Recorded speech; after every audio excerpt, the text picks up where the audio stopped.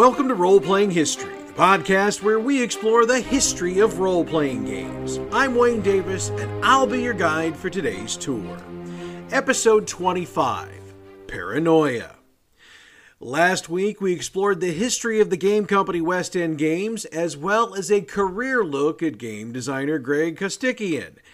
Since we've looked at the game company and one of the creators, this week we're going to take a closer look at the game that put both of them on the role-playing game map, Paranoia.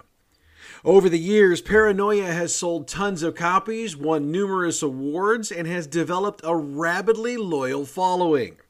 It's also become one of those games that has no middle ground. You either love it so much you'll fight for it, or you have no idea what the hell it's all about and don't really care. Hopefully by the end of this episode, you'll be interested in checking it out. Oh, and to the folks at Mongoose Publishing, we can talk about some sort of royalty payment for sales a little later on. Just kidding. Not really. So as we discussed in last week's episode, Paranoia came from an idea originally developed by Dan Gelber. His friends, Greg Costikyan and Eric Goldberg, had recently gone to work at West End Games, and they took his idea and presented it to Scott Palter, who owned the company. And after he gave that go-ahead, they published the game and released it in 1984. The game industry hadn't really seen anything like Paranoia by that point, and it sold exceptionally well. It was also widely well-reviewed and won the 1985 Origins Award for Best Role-Playing Rules of 1984. This initial version of the game is the one most gamers think of when they think of Paranoia. A serious dystopian tone, but cut with a ton of dark humor. Along the way, supplements were released for the games that tended to bring a more light-hearted tone to the game, with some slapstick, satire, and intra-team backstabbing added into the mix. Things went so well, West End Games decided to update Paranoia, and second edition was released in 1987. Ken Rolston and Paul Murphy joined Gelber, Costikyan, and Goldberg as the designers for this version, which embraced a trend that had emerged with Paranoia over the past 3 years. The dark dystopia was pushed farther into the background, with the humor, slapstick, and backstabbing emphasized even more. In second edition, Paranoia became more about the possibilities of living in a paranoid dystopia rather than surviving it. Second edition also seemed to divide itself into 4 eras with various supplements, and we'll detail those a little bit later on when we discuss the actual gameplay. Again, second edition was pretty well reviewed, and it sold fairly well as well. In 1995, West End Games again decided to update Paranoia.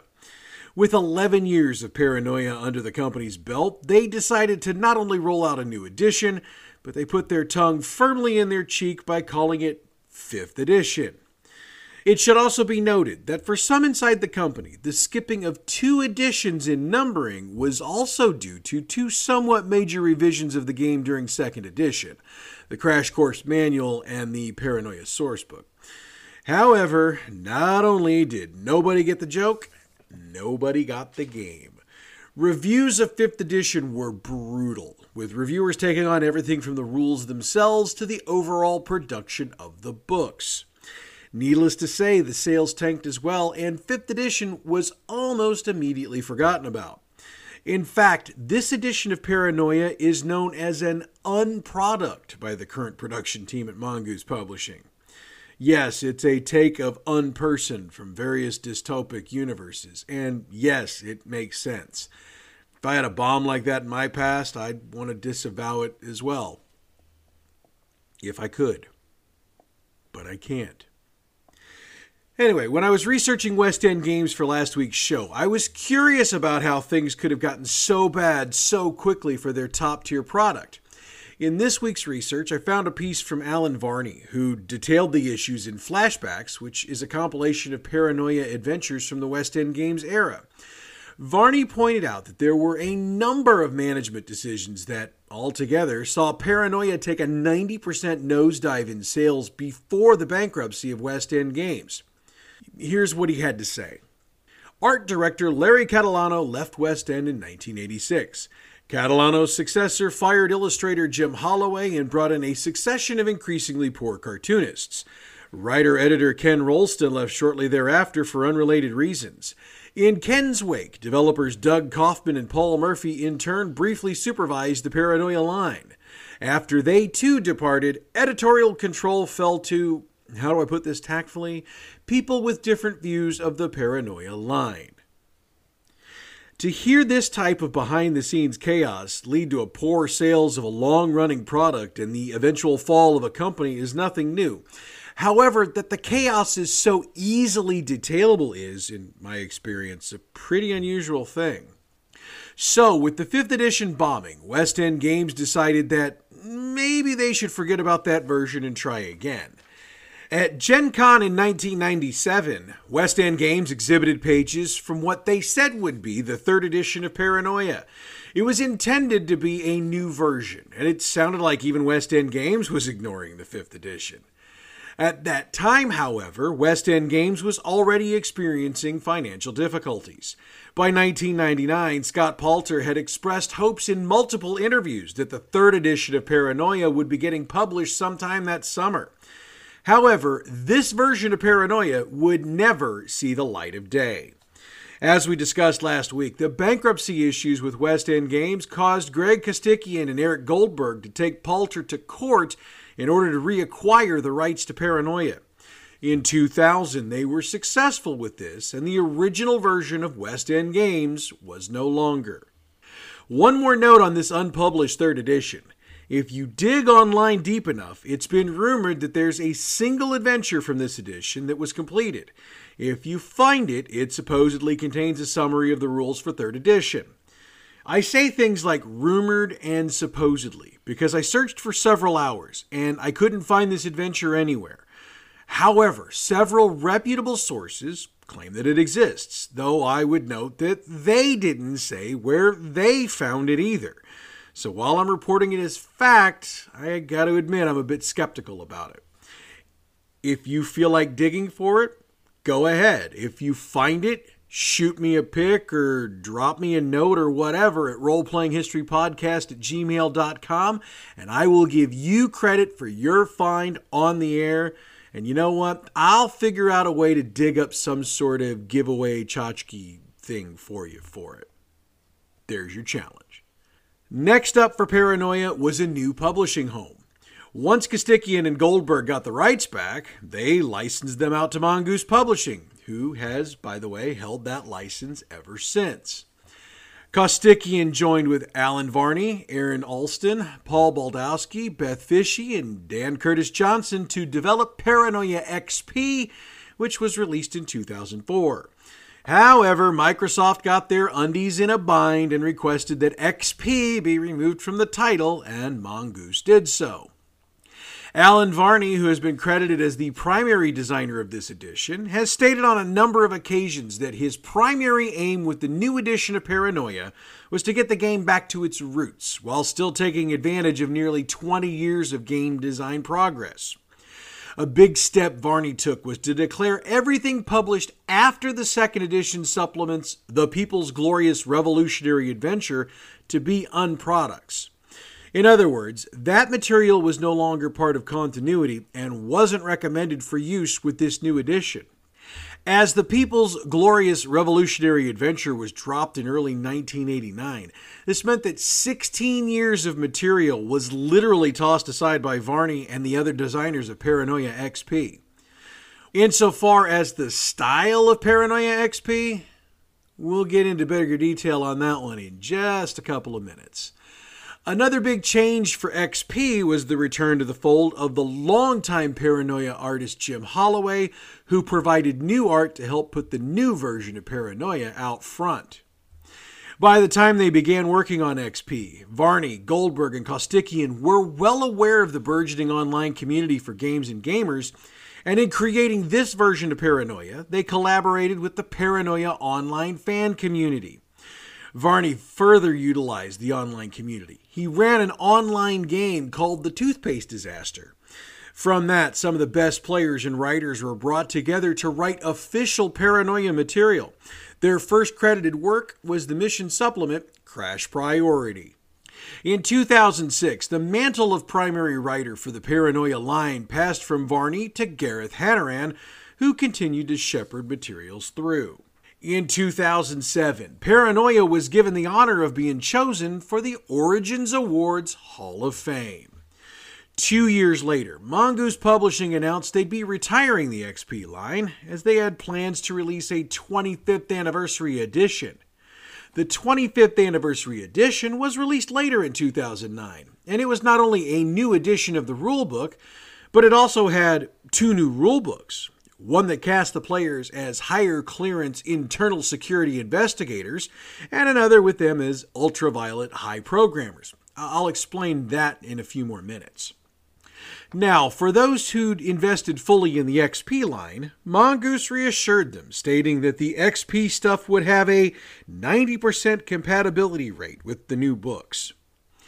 The XP rules were slimmed down and streamlined for the 25th anniversary, and each of the 3 books in the set are self-contained games. Again, we'll get into game styles and modes in a bit. As of today, there's been 1 more edition of Paranoia.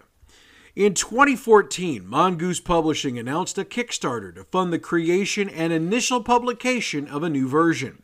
Called Red Clearance, it's a completely different version of Paranoia than any of the previous versions.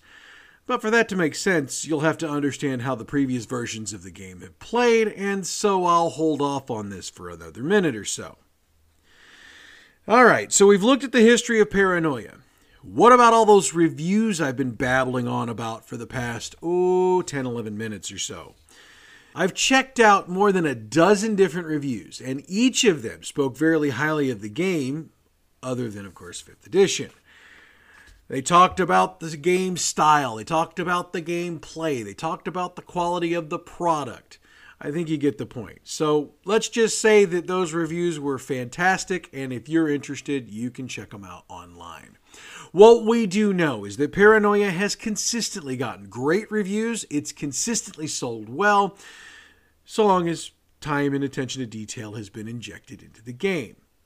Okay, so that's done. Let's get to the part I've been promising for now, 13 minutes? Let's get into the game itself.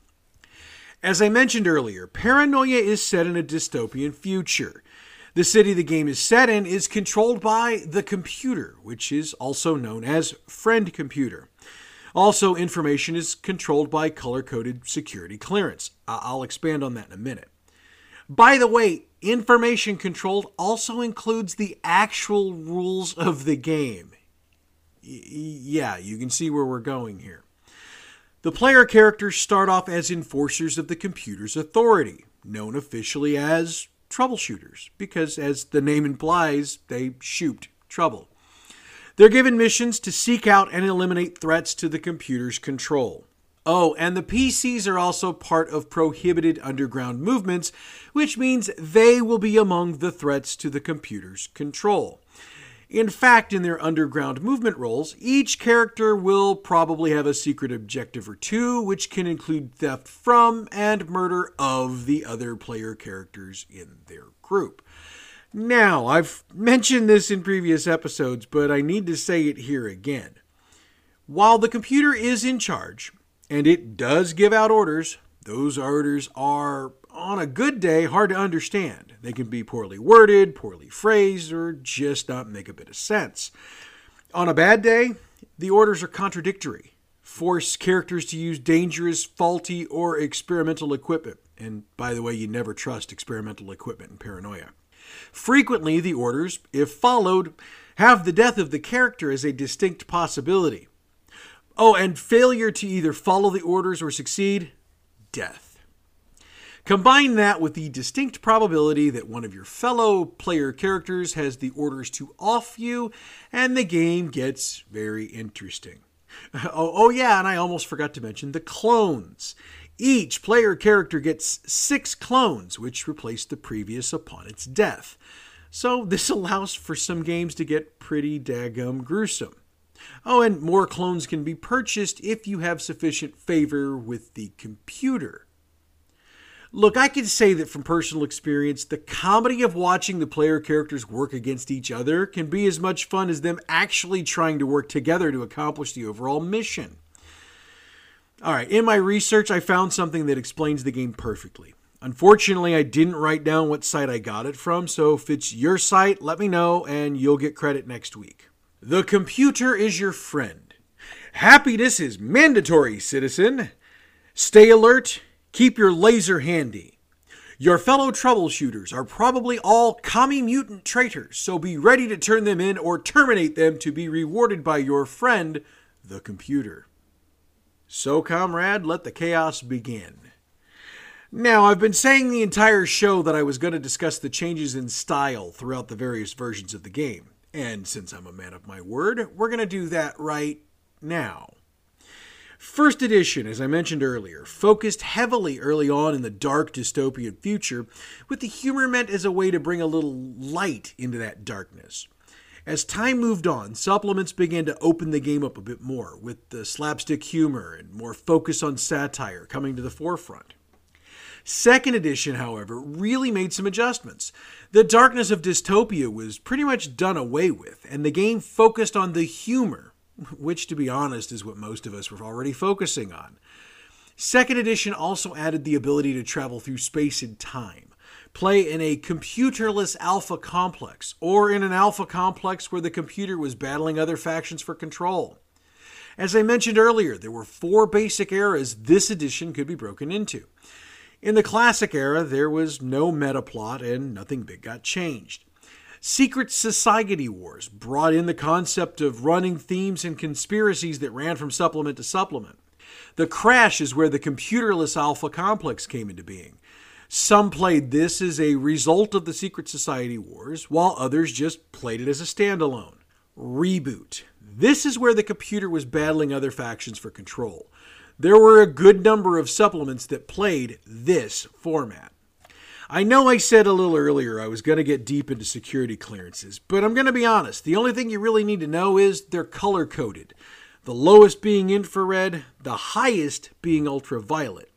Most PCs are red, which is one step above infrared. So when you're talking about a supplement that allows players to play at an ultraviolet level of security clearance, that means they've got the highest clearance in the game. And yeah, that makes for interesting gameplay. All right, let's move on to 5th edition and its changes. Nah, it's an unproduct, so Friend Computer has dictated we shall not discuss it. Paranoia XP had 3 game modes you could play. Zap is anarchic slapstick, and it doesn't even try to make sense. It's been long suggested that if you're running a Paranoia one-shot, this is probably the way to do it. Classic is just like 2nd edition really is supposed to be, thus the term classic. Straight is a fairly new style. This goes back to the darker style, like 1st edition, but it brings in the comical components that make Paranoia the game we all know and love. 25th Anniversary keeps the 3 styles from XP, but Straight is considered the default, and the other 2 styles get small mentions in the appendix. The Red Clearance Edition is the most radical. First off, it utilizes a D6 system, which none of the other systems had. Also, players had cards for equipment, mutant powers, secret societies, and combat actions. So this is the one that really went like 180 from everything else. Insofar as the game's styles, it was set for a straight style, with nothing really being mentioned about the other game styles.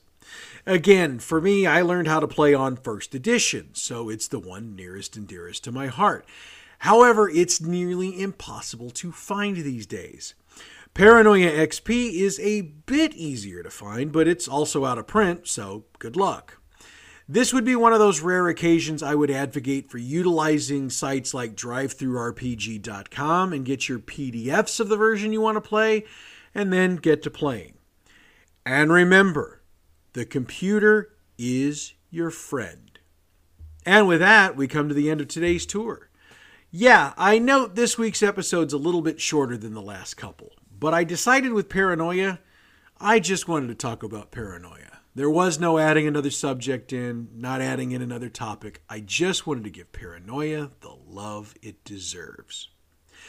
Next week, we're going to look at first edition AD&D and the boxed sets of D&D. I'm pretty sure that's going to be a longer episode, so be ready. Also, remember that you've still got time to get your votes in for the November 26th episode. I've also decided that rather than have the votes tabulated in time to announce next week, I'm extending the deadline to November 24th. Really, all that means is I'm not going to be telling you what we're covering the following week at the end of next week's episode.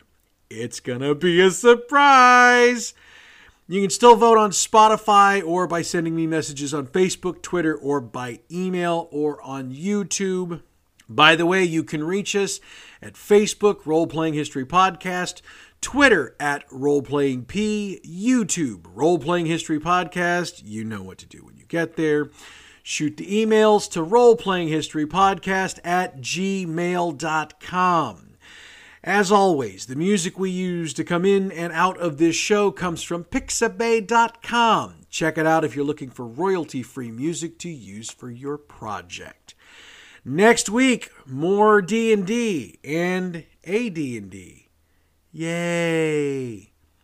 But that's next week. Until then, I'm Wayne Davis, and your role-playing history.